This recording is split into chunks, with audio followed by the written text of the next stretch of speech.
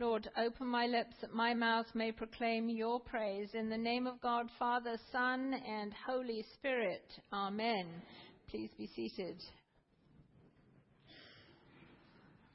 Welcome to All Saints' Day. Wonderful to have you all here. Our collect reads, Almighty God, you have knit together your elect in one communion and fellowship, in the mystical body of your Son, Christ our Lord. Give us grace so to follow your blessed saints in all virtuous and godly living. So if I were to say the word church, what is the image that immediately springs to mind? You know, when you're learning a language, the best way to learn a language is to learn it by images of what the word means rather than try and translate from the language that's familiar to you. So if I were just to say the word church, what immediately springs to mind? Is it this building? Is it the chapel? Is it the entire grounds here? I've heard it said to me, I think the church should, and oftentimes by that it means I think the staff should, and sometimes more particularly I think the rector should. But clearly the rector's not the church, and neither is the staff the church. Sometimes we think, when we think church, we think the Episcopal Church, the Baptist Church, the Roman Catholic Church, the Presbyterian Church, you name it. And there we've confused the word denomination with church. So what is church? Well, the collect and Scripture are quite clear that the church is actually one communion and fellowship knit together in the mystical body of Jesus Christ our Lord. And we enter into this communion and fellowship through the waters of baptism. Through baptism, we get to be incorporated into the church, which is the mystical body of Christ. So here's the mind stretcher for you. And in fact, our minds can't ever go this far because we're talking about mystery. But we are the mystical body of Christ. Christ feeds us in his body and blood in the sacrament. Remember, he says, unless you eat of the flesh of the Son of Man and drink of his blood, you have no life within you. He says, this is my body, this is my blood. And he is seated at God's right hand on high. He has ascended. And so all of those things are true. So we are the mystical body of Christ. Christ is in us, we learn in Scripture. We are in Christ. And so this is mystery. But Scripture is quite plain on this. We enter into this fellowship, this communion, church, through baptism and through Christ. In Christ, you also, when you had heard the word of truth, the gospel of your salvation, and had believed in him, were marked with the seal of the promised Holy Spirit. This is the pledge of our inheritance toward redemption as God's own people, to the praise of his glory. And because it's All Saints' Day, and it's one of the 4 days on the church's calendar, which is normally set aside for baptisms in the church year, we don't have any today, but we will go through again our baptismal vows. Those that were either made for us when we were babies or we made ourselves as adults. And if you remember services of baptism, what happens there at the very beginning, before anything, is that 3 renunciations are made. We renounce evil. We renounce cosmic evil, we renounce earthly evil, and we renounce personal evil. The evil that resides within us because we are fallen human beings and we have the sin of Adam within us. So we renounce all evil. And then we turn and we make 3 affirmations. So we make 3 renunciations to the darkness, pushing back against the darkness, but we can't do it on our own. And so then we turn and make 3 affirmations that Jesus is the Savior, that He is the truth, that He is the way, He is the life, and we pledge obedience to Him. So we turn against evil and towards light and life. And then we make these vows. We go through the Apostles' Creed. We're asked the questions, do we believe? Do we believe? Do we believe? And then, okay, if you believe, will you promise to? So renouncing evil, affirming goodness, affirming Christ, rehearsing through the story of our salvation in the Apostles' Creed, and then saying, okay, all of that being true, we will now live our lives in a different way, and this is the way in which we will live our lives. And we'll go through that in a little bit. But that's how we get in. Through the waters of baptism, we take on Christ's humanity. That's a very different humanity, the one we're born with. We take on the humanity of the man from heaven. So heaven comes to earth in Jesus Christ. Because what is heaven? Heaven is where God reigns. It's where God is. There's no place that we go to that is separate from where God is. So where God is, heaven is. And the Son of God came from heaven to earth, bringing heaven with him. And starting heaven's reign, or God's reign, the two can almost be synonymous because there is no heaven without God being there. And so where God is, his rule is.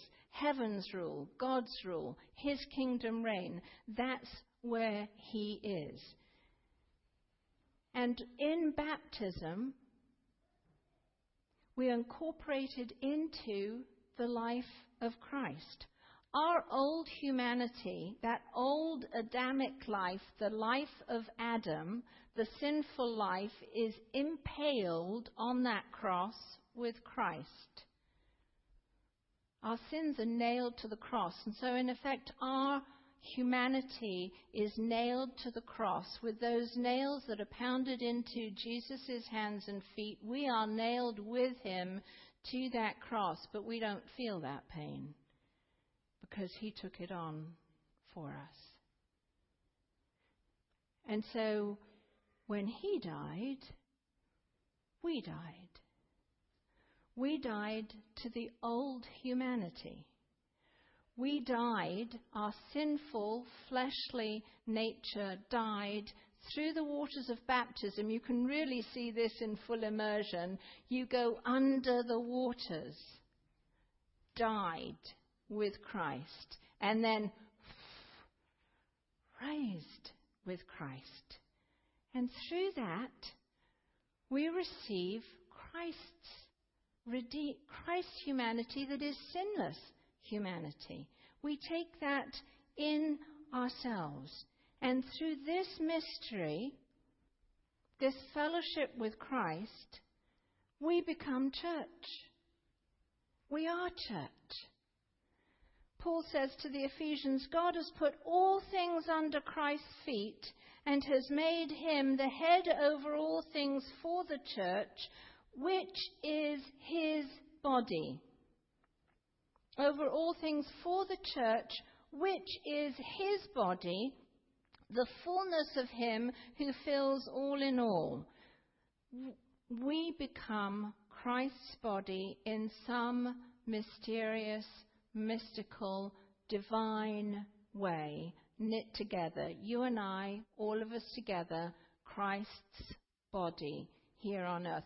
But not just us, all of the saints who have gone before are still connected in this one communion, in this one fellowship, in this one body. Those who are living here and those who are living now in the presence of Christ. There is no division. We are still united in this one fellowship. We are those of whom Daniel writes are the holy ones of the Most High, who receive the kingdom and possess the kingdom forever, forever and ever. Now, I know you know, but I just say it anyway. We're not holy because of anything we do, right? We're holy because we were nailed to the cross with Christ, and we died with Christ, and we were raised when he was raised, when the power of God raised him from the dead, and so we receive his holiness. We receive the sinless humanity of Christ. Do we still sin? Yes, we live in a fallen world. But have we been changed? Absolutely. Are we how we will be? No, but we will be like Christ. We will be. Because heaven already resides within us. As Scripture says, you are the temple of God. If heaven is God's abode, and we are the temple of God, then a bit of heaven resides in us, because we are God's temple. He sends his Holy Spirit to live in us. Not just so that we can feel good and say, okay, I'm saved and now I'm going to heaven. No. Because the kingdom reign, God's kingdom ways, are now within us because God is within us. Now, we can cramp God out because he's given us the free will to do so. His Spirit still resides within us. It's how much we cooperate with his Spirit who resides in us. But we're given strength for the journey in many different ways. We are never more close to those who have entered into the nearer presence of God than in this sacrament. We are never closer to those who are now in the nearer presence of God than in this sacrament. Because God's hand passes through the veil and feeds us with himself. This is my body. This is my blood, says Jesus. And he feeds us with himself. And already at that banquet are all the saints who have already entered into glory, who are already feasting with Christ. So in your spiritual eyes, can you see this? Long time after we're all in the presence of God, in the nearer presence of God, there's a cruciform shape here coming down this aisle long after we are with God.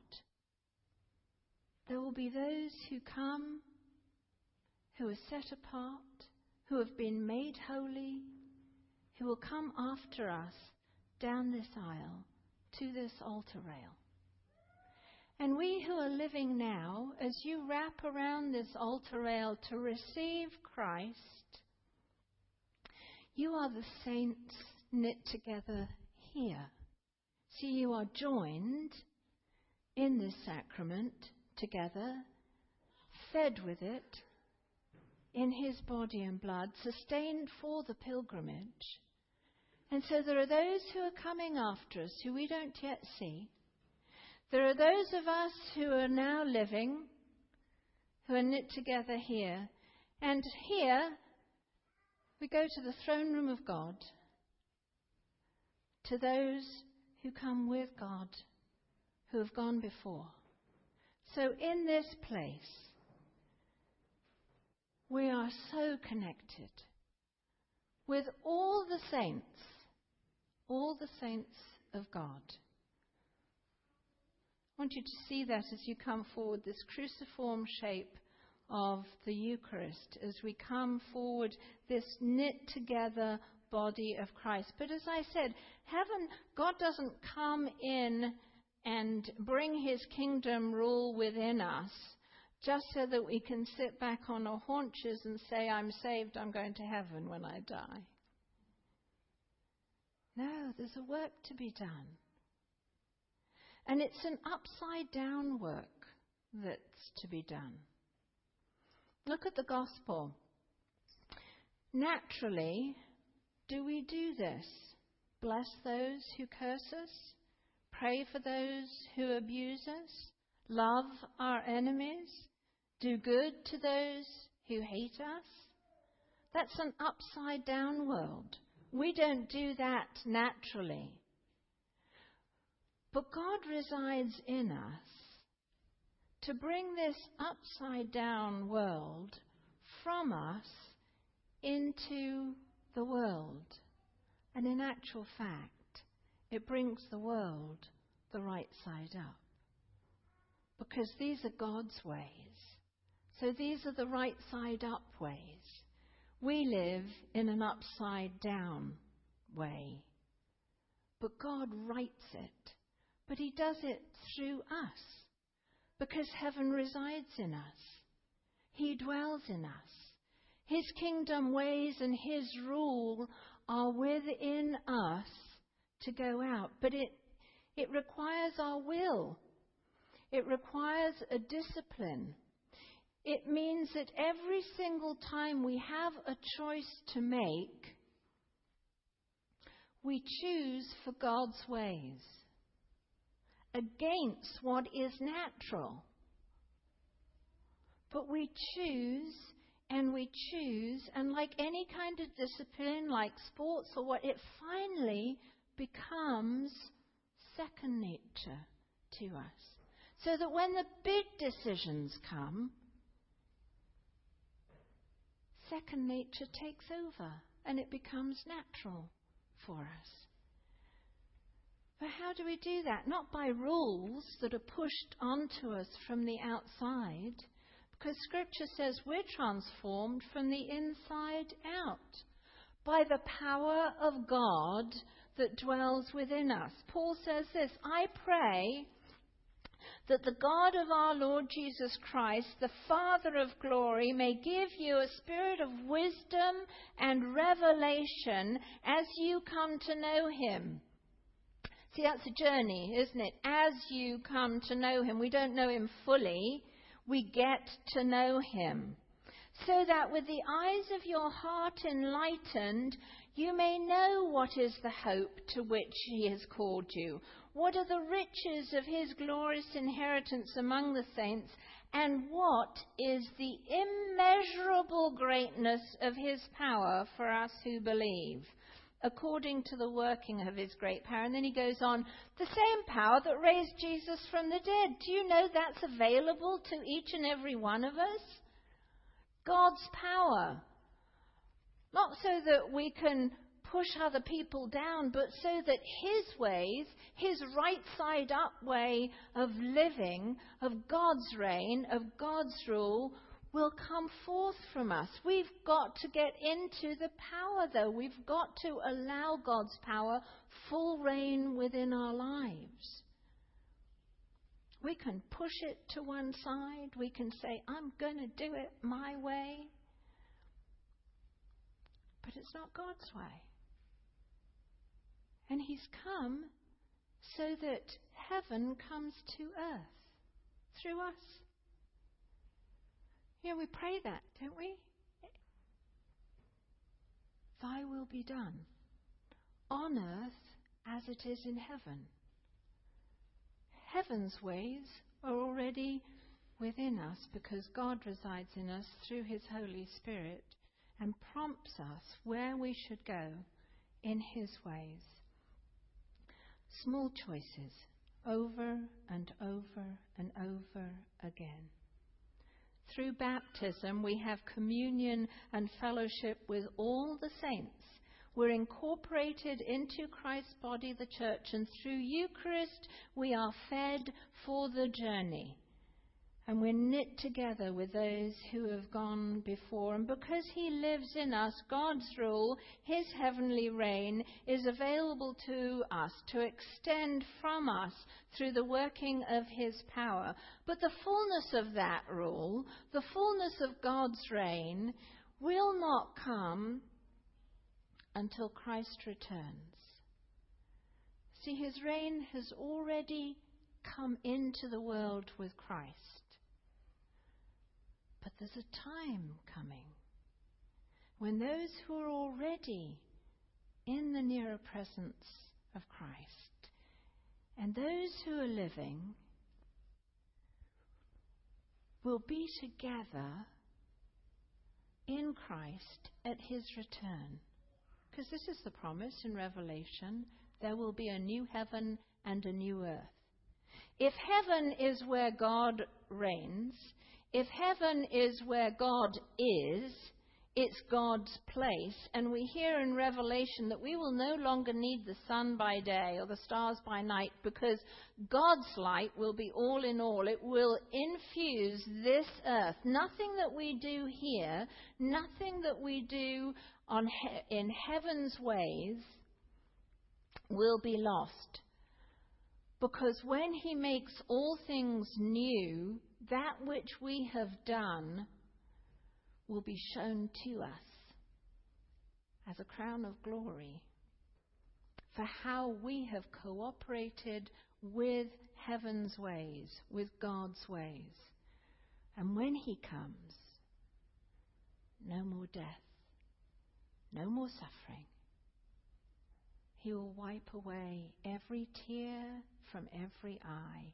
And this, all of creation, will be made new. And heaven will come to earth.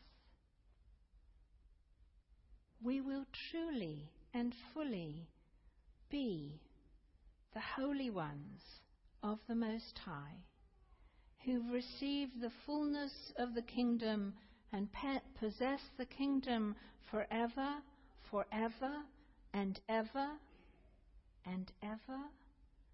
For in Christ, this is the inheritance that we have obtained.